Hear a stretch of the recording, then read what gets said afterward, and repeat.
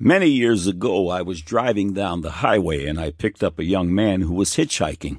I asked him, as though I was looking for directions, "How do you get to heaven from here?" This particular fellow answered, "Go to church and pay your tithes." Decades ago, I sat in a college sociology class, and the teacher asked the class, "How do you get to heaven?" About 600 years of cumulative pew sitting were present in the classroom. The two answers proffered were, 1, go to church and obey the 10 Commandments. 2, it's not necessary to go to church. Live a good life and don't hurt anyone, and you'll make it to heaven. The class, with the exception of a couple students, cast their votes for answers 1 or 2, with the instructor choosing 1. Do you know how to get to heaven from here? What would your answer be? Form it in your mind before we continue. I raised my hand in the class and asked the sociology teacher if he would accept Jesus Christ as an authority on how to get to heaven. The teacher responded that he would. I explained that both answers on the chalkboard were incorrect and then quoted the Gospel of John chapter 3, verse 3. Jesus answered and said unto him, "Verily, verily, I say unto thee, except a man be born again, he cannot see the kingdom of God." You must be born again, born a second time, this time of the Spirit. Have you been born again? Do you know Jesus Christ as your Lord and Savior? Would you like to have all your sin and shame expunged from your record? Would you like a new father, a new name, a new eternal purpose, a real peace that passes understanding, and the power to live for Christ? God said, Man said has good news for you. Today is your day of salvation. Click on the Further with Jesus for childlike instructions and immediate entry into the kingdom of God. This is how you get to heaven. Now for today's subject. God said, Proverbs chapter 30, verse 6, Add thou not unto his words, lest he reprove thee, and thou be found a liar. God said, Exodus chapter 20, verse 11, For in 6 days the Lord made heaven and earth, the sea, and all that in them is, and rested the 7th day. Wherefore the Lord blessed the Sabbath day, and hallowed it. God said, Proverbs chapter 4, verse 19, The way of the wicked is as darkness, they know not at what they stumble. Man said, according to Victor Stanger in the Free Inquiry, so what had to happen to start the universe was the formation of an empty bubble of highly curved space-time. How did this bubble form? What caused it? Not everything requires a cause. It could have just happened spontaneously as one of the many linear combinations of universe that has the quantum numbers of the void. Now the record. How marvelous are the words of God. Truly they are a lamp unto my feet and a light unto my path. Because the deeds of men are evil, they find themselves in a constant dodge, even dodging their own discoveries that shout God over and over again. This is God Said, Man Said feature article 518 that proves the full veracity of Holy Writ. These features are archived in text and streaming audio. Every Thursday Eve, God willing, they grow by one. These faith-building features can be printed or downloaded at no charge as long as they are freely given.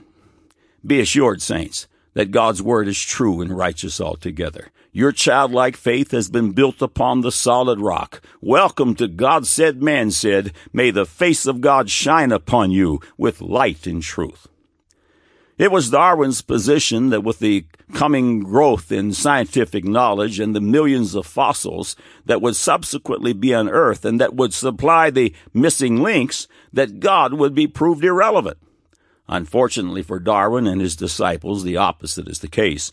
When the biblical detractors are confronted with ridiculous contradiction to their skepticism, they put their heads in the sand and relegate the obvious contradiction to coincidence or pure chance.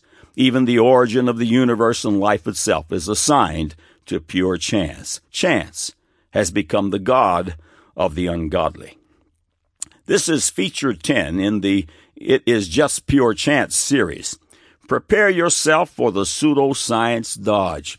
Each issue we discuss will be followed by the listing of a God Said, Man Said feature or two that deals with the subject. It's just a coincidence that God heavily endorses raw honey and that it is part of the name of God's great promise to his people, the land of milk and honey, and that carnaldom has rejected it for their preferred products, white sugar, and sundry other life-threatening sweetener substitutes. It's just a coincidence that science has discovered the following.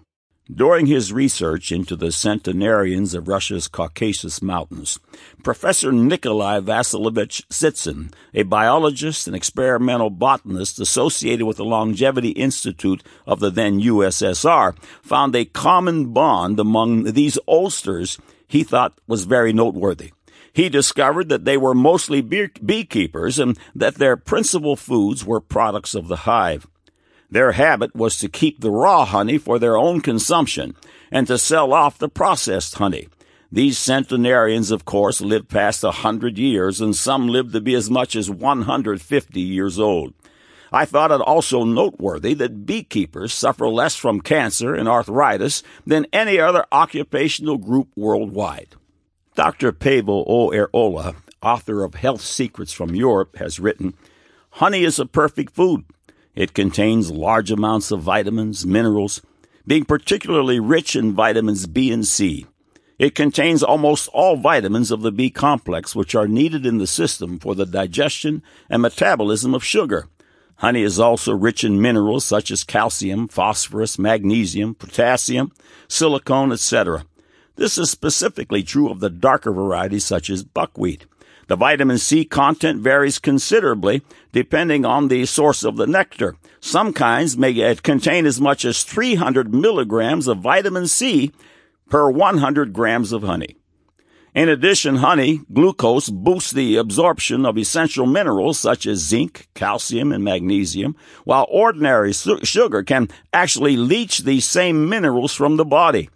Eating white sugar can weaken bones and even block growth by inhibiting the amount of calcium absorption in the intestinal system, hence the bones do not receive the calcium they need. Raw honey can rightfully be considered a living food. White sugar is a dead substance devoid of vitamins and minerals. Concerning sucrose, white sugar, for instance, and honey and diabetics, it has been noted by Dr. J. Carpenter of the University of Hawaii that the complex sugars in honey move into the bloodstream at a slower rate and are therefore less likely to cause an overstimulation of insulin production. Add to this the fact that honey is twice as sweet as sugar, so you can use half as much in a given recipe. Also, you can see that diabetics are far less likely to shock themselves with honey as a sweetening agent than with white sugar. The Associated Press reports since 1995, the Honey Research Unit at the University of Waikato in New Zealand has been studying the antimicrobial, anti-inflammatory, and antioxidant properties of honey. Last year, Australia approved honey as a medicine, and an Australian company began marketing medicinal honey as a wound dressing. Unlike white sugar, honey provides a sustained energy release without hypoglycemia, especially important for athletes. Bodybuilders will be glad to know that bee pollen has 5 to 7 times more protein than that found in beef. Honey has proven to be an athlete's endurance treat and totally free of man's fingerprints. In Healing from the Hive, it is reported that honey increases calcium absorption, can increase hemoglobin count, and treat or prevent anemia caused by nutritional factors. When combined with vinegar, can help arthritic joints, fight cold and respiratory infections of all kinds. When used externally, speeds the healing process, can help to boost gastrointestinal ulcer healing, works as a natural and gentle laxative, provides an array of vitamins and minerals, and supplies instant energy without the insulin surge caused by white sugar. Raw honey not tampered with is the glory of creation. It is estimated that in a pound of raw honey dwells the nectar from over 21 million visits to the flowers of the field. The beauty, the sweetness, and their powerful life force, all prepared by the finger of God. Shouldn't raw honey be set at your table? God said in Proverbs 24:13-14, "My son, eat thou honey, because it is good, and the honeycomb which is sweet to thy taste. So shall the knowledge of wisdom be unto thy soul. When thou hast found it, then there shall be a reward, and thy expectations shall not be cut off. Raw honey? Just a coincidence. It's just pure chance that God said Noah and the global flood, and that ancient non-biblical accounts defy the skeptics with a resounding yes. The following excerpt is from the book Inside the Mysteries of the Bible. Many of the ancient flood stories include a leader with a name strangely similar to the one used in the Bible's account, Noah. Among them are No, Nu, Now, No, Manu, Ma means water, Nu means Noah, Manoah, Noah's water, and Mini, Su for water, and more. End of quote. Just pure chance. It is just a coincidence that Job 28 verse 9 reads, He putteth forth his hand upon the rock, he overturneth the mountains by the roots, and that geologists have discovered the overturning of mountains to be a reality. Geologist William Hoche in the ICR periodical Back to Genesis.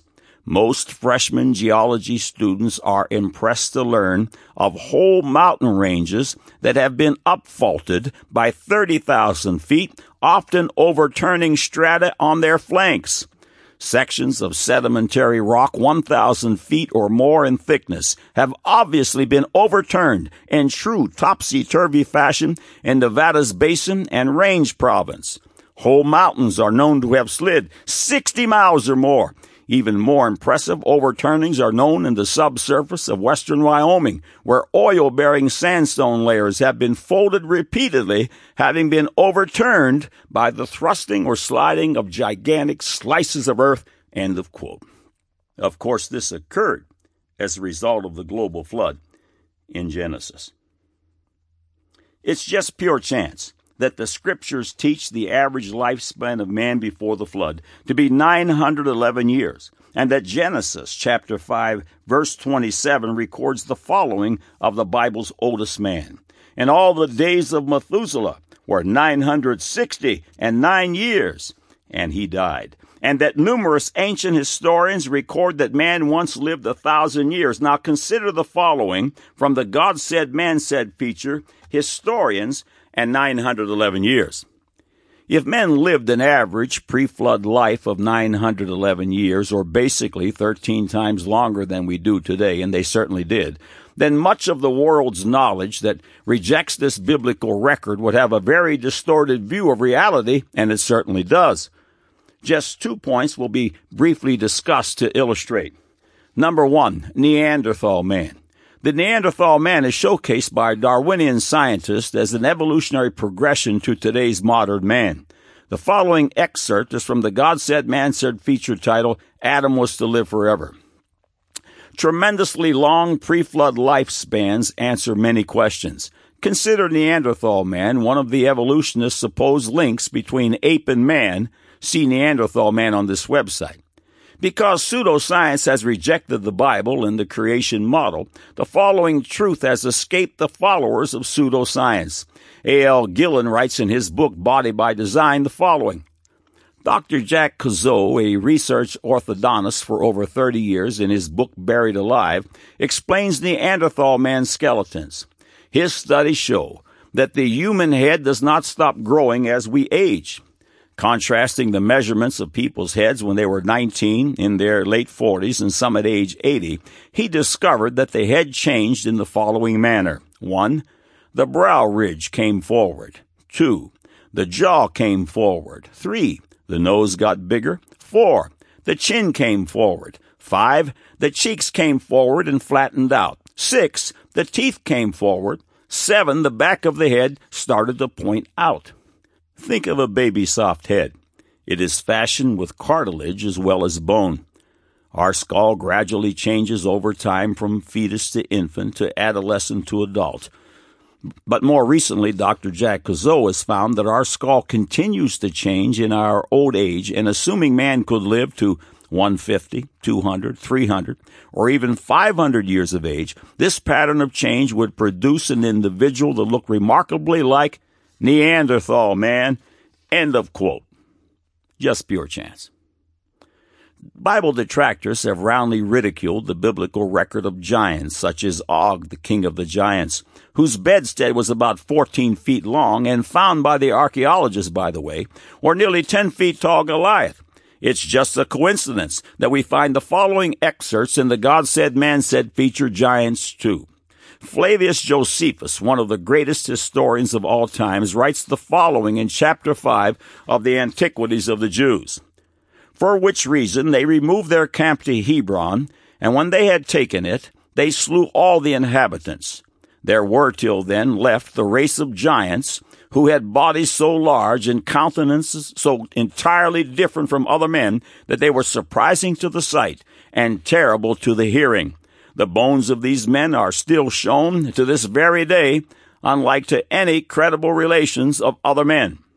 Again, according to the research collected by Deloche, Pliny mentions that in the reign of Claudius, A.D. 41 to 54, a 9-foot, 9-inch giant named Gabarus was brought to Rome from Arabia.